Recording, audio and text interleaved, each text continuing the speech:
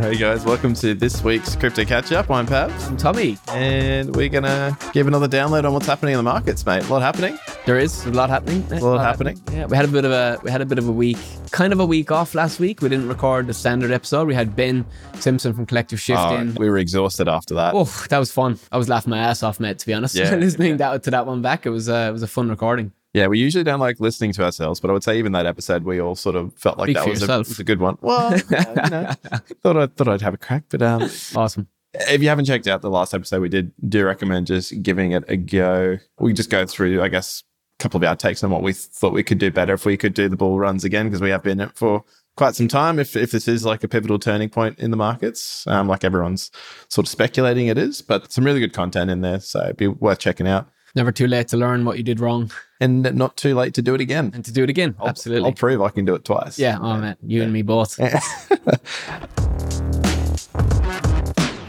So mate, what's happening in the market? What's your thoughts on what you're seeing? Listen, we finally broke this range for Bitcoin. I know a lot of people are very excited about it. I was talking about Michael Saylor last week. And what was he saying? Oh, they just bought more. Oh, they bought more. Yeah. MicroStrategy. And they were finally kind of in profit after, 3.5 years of purchases at, all kind of different prices. So that was a key. I think at the time of recording, kind of right now, we've just broken below 30 again. But yeah, I guess we see in this range between 27 and 28.5, 29K USD for Bitcoin that we finally broke. Yeah. Kind of at the same time, Ethereum got its Shanghai or Shapella upgrade. Drove Ethereum also over the 2K mark, which we hadn't seen that break for, I believe it was since June or July 2021. So key levels have been kind of broken now.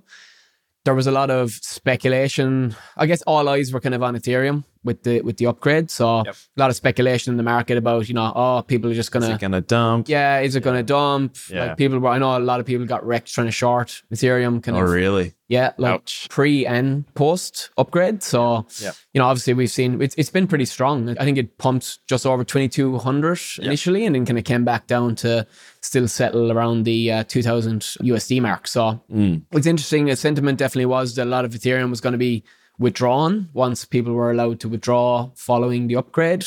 But it hasn't really played out. I know there are some cues and we will cover it a bit more deeply later on in the episode, but yeah, it hasn't played out as the market kind of had thought initially, at least, which, we talk about it every week in the podcast. If the market thinks it's going to do one thing, it usually does the opposite. So this is the Fade It podcast. It is. It pretty much is, yeah. What about yourself? What are you liking at the moment? What are you looking at? I think I was never expecting ETH to sell off. But I mean, you could flip a coin and say, I think it would do this or not do this. But it was interesting, like even seeing, I know there's a cap on like what validators can withdraw, and I will dive into this a bit later. But it was interesting to see even just the amount of deposits going up. So I'll stop talking about that because we're going to talk about it later. Yeah. But yeah, Bitcoin as well for me, even hitting something like 30K, which we have seen US dollars, like it is very much a psychological level, which a lot of people may not think too much about. But, these things across a big group of people, a lot of people might be having that thing to say at their barbecue party, oh, Bitcoin's at 30K now. Yeah. Like it's not not everyone uses like TA. Actually, majority of people would not use TA, but they do like psychological. Like 20K was a psychological one, 30K, like it's almost like round numbers. Yeah, sorry, 28, you don't matter. No, 28, 27, forget about it. No. not getting a look in. Not getting a look in. But the psychological barriers there, it's been breached. We've also hit I guess what you consider the next key level, which is the old 2021 June, July lows, when we did have that big, massive first sell-off back in 2021, and when we fell away in May. That was about that 30K range as well. So it's more just something that I guess people speculating are looking at, and potentially, this could be an area where people start to take profit. Yeah. What we might see then is, I guess, a bit of a dip, especially with the next Fed meeting being 2 weeks away as well. So it's pretty good timing. So yeah, I think for me, it's just to see if price is going to hold here. Like I think if Bitcoin does hold steady, I wouldn't be surprised especially if total market cap holds, we start to see money flowing into alts again. I know there's a lot of people calling for alt season right now. But there's been a bit of a mini resurgence. We'll probably touch on it with the top mover soon. But some of the altcoins they've been heavily in the green over the last few days as Bitcoin kind of cooled off slightly, like especially in the last 3 or 4 days. And it's been actually funny just to watch the social sentiment on this one. A lot of people are like, this is alt season, we're away. And other people are like, no, this is the opposite. I'm going to short everything. So someone's going to be wrong. It's going to be interesting to see. Wrecked. Yeah, but what you can do is just wait to see what the market presents you. And another big thing we've got coming is earnings seasons for a lot of the US stock companies. So, especially after seeing the year-on-year inflation data metric, CPI drop from 6 to 5%, that could be setting the tone for maybe a bit more of a risk-on flavor in the whole markets broadly. So I guess we'll sort of see that play out in the next 1 to 2 weeks. But yeah, other than that, we usually talk about trading the Fed. So the Fed, 15 days away. 15 days. So we got another couple of episodes to get out of the way and before that. The last meeting, I'm sure everyone's on top of it. Yeah, and the last meeting, I don't know if everyone caught it or not, but we covered it in our episode. The latest roadmap shows one more increase before there's any chance of turning around. So right. I think we could all pretty safely assume it's either going to be an increase or no change. And you could speculate that if it's no change, inflation's looking better. Sure. If a lot of companies are posting better profits than previous quarters, I mean, you could be seeing that there's signs of strength in investment classes once again. So that could be good for crypto. So that's what I'd be, the if then and that statements I'd be looking to see. But yeah, like you're saying, top movers. Yep. What do we got in top movers? Injective. I know that's still appearing. So that's the strong contender. Cartesi. 60% in the last 7 days for Injective. Pretty bold. That's huge. And 87 in 30 days. It's all happening. Yeah. Cartesi's up on the top of the list as well. So that's about 56% up in the last 7 days. And I had a bit of a look. They have got just a bit of an infrastructure upgrade that they've been posting about on their socials. So that's something that might have sort of led to that with their mainnet coming live. And then we've just got, a couple more on there that are notable. Render token, that's been performing quite a bit this year in the top movers. And then Baby Doge, 43%. Right. Yeah. Epic. I was keeping an eye on the airdrop. We were talking about airdrops and NFTs recently as well. And I seen Arbitrum. Yep. The Arbitrum token was up 37%, I believe. Yeah. Last kind of week as well. And Blur token, which is, we kind of covered Blur token previously in probably a couple months ago now.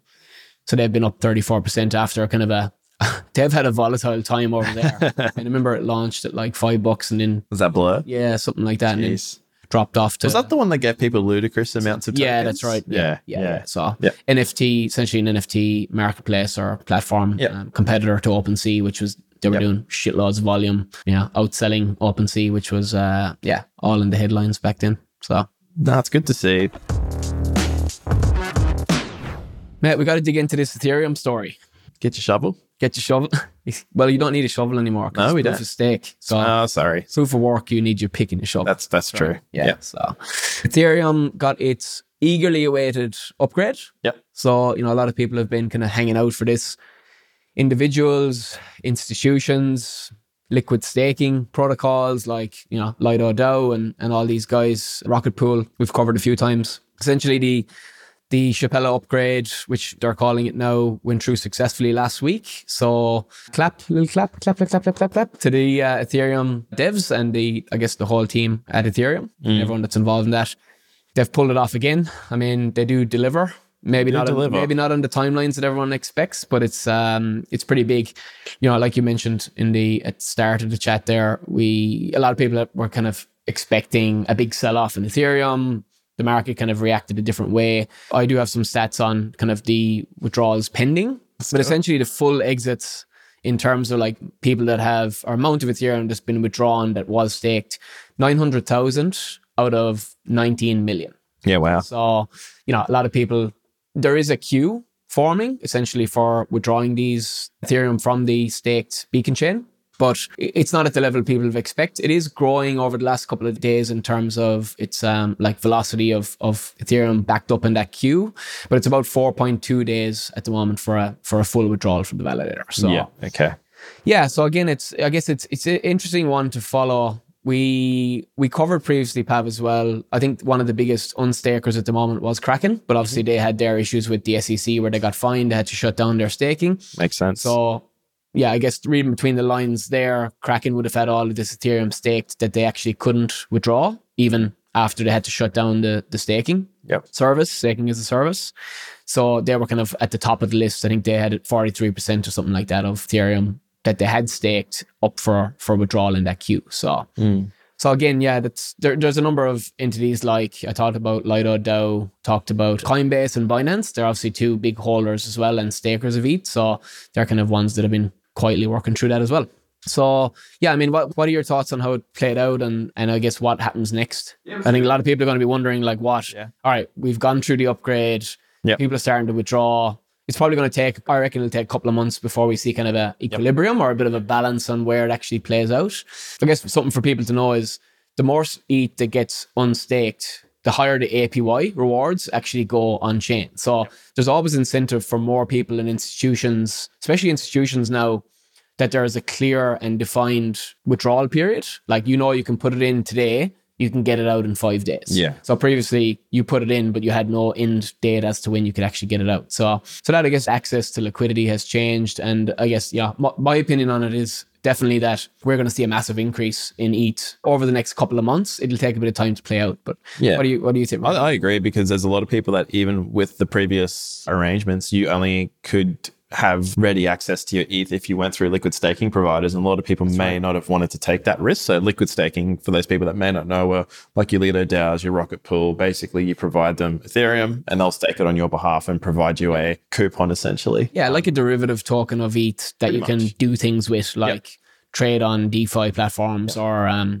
essentially access to liquidity. And the hot topic of, I guess, the last couple of months has been trust. So you were trusting that protocol would do the right thing, stake it properly, give you a coupon that you could redeem 1-for-1, et cetera, et cetera. So again, a lot of big players, like you mentioned, institutions that just wouldn't touch it. Now you can go through the likes of your own custody solutions, be able to stake, et cetera. Yeah. I feel you almost like you had to trust the peg as well. Yes, like trust that token that they gave you would actually hold the correct price. Because there was a risk there that it won. Yeah, and there is variances, and they're actually, by way of how they're created, there actually is supposed to be variances, but to the upside and not the downside. So that's, I guess people are definitely a bit shy on anything that says peg in it at the moment, right? Yeah. So, yeah.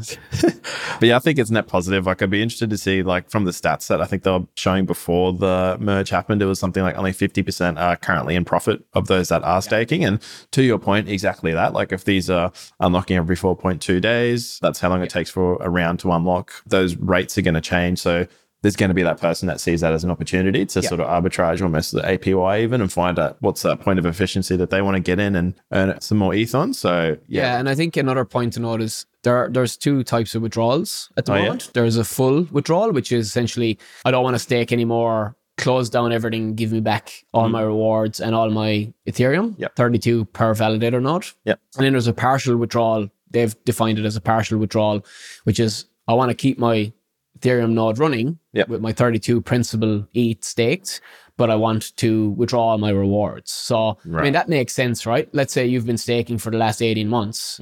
You're going to want to withdraw all your rewards, most likely. So you can bring them back into the market.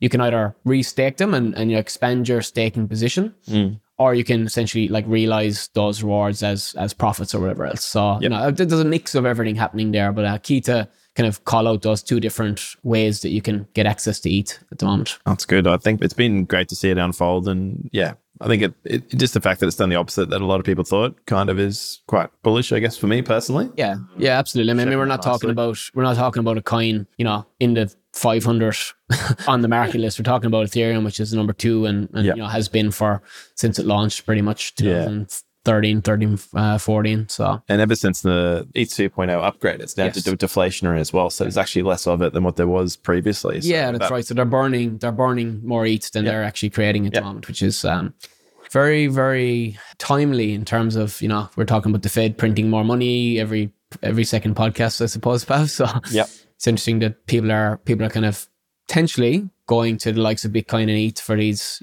properties that are outside of what the government issued currency does.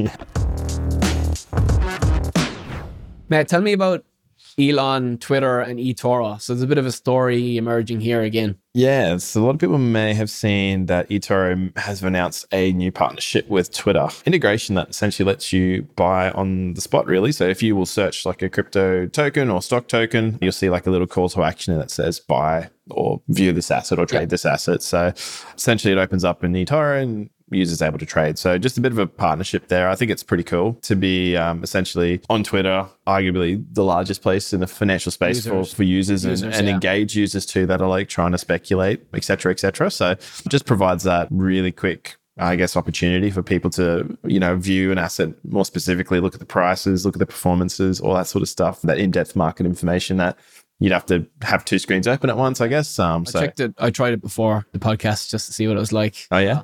Yeah, you just like type a $ and like BTC or whatever it is, and it just pops up and shows you the chart. Yep. They pull the chart from TradingView. So it's pretty good. It's pretty cool. Listen, would I use it for trading? Probably not, but it's it's still a cool little feature to have. Yep. I mean, it's probably a good deal for eToro getting in front of all these users. Obviously, we would recommend people check it out on SwiftX, where you can actually buy the underlying asset as well, and withdraw it to a personal wallet if that's what you're interested in. Yep. But it is, for me, it's a good adoption story. Again, it's like, helping people with investing, getting involved in investing, learning about investing. And just Twitter has this, obviously a massive community and following. Elon has always been keen to do an all-in-one type app since his X.com days. So it does make sense that he's trying to pull a trading element, like trading, FX, like this kind of element into Twitter. Is Twitter banking next? Well, Matt, yeah. I mean, you wouldn't be surprised. Yeah. The wildest thing you could think of right now would not be surprising probably in the next couple of years. So very true. If people are in China, they would have heard about like WeChat, the app WeChat. It's kind of like WhatsApp. It's just an everything app. So it's like Twitter, PayPal, all these things roll into one. So I think it's a bit of an initial stab from Twitter and Elon into that kind of type of product as well. So definitely interesting. Very. If you want to keep an eye on. But there's also some news going on right now from the SEC, which never seems to stop. What do you make? Friends at the SEC, Pat. Well, they are friends. I guess we have to be. Sure. Yeah. Friends by association. That's right. All right. What do you think of... your friends, keep your friends close and your enemies closer.